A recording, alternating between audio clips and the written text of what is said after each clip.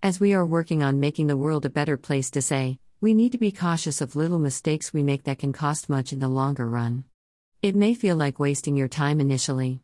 But when you have a deeper insight, you'll realize its importance. The way in which some voices are suppressed along with their needs. Now, in the current scenario, we may see ourselves as matured people. We stand firm on our decisions while thinking independently.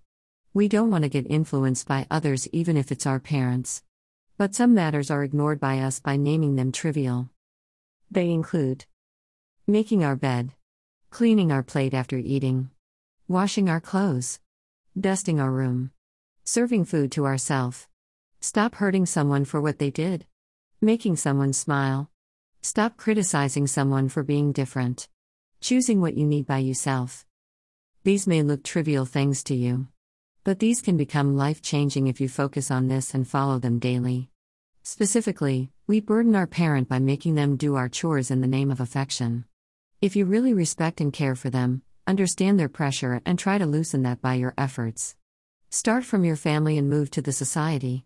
Remember, every little thing matters.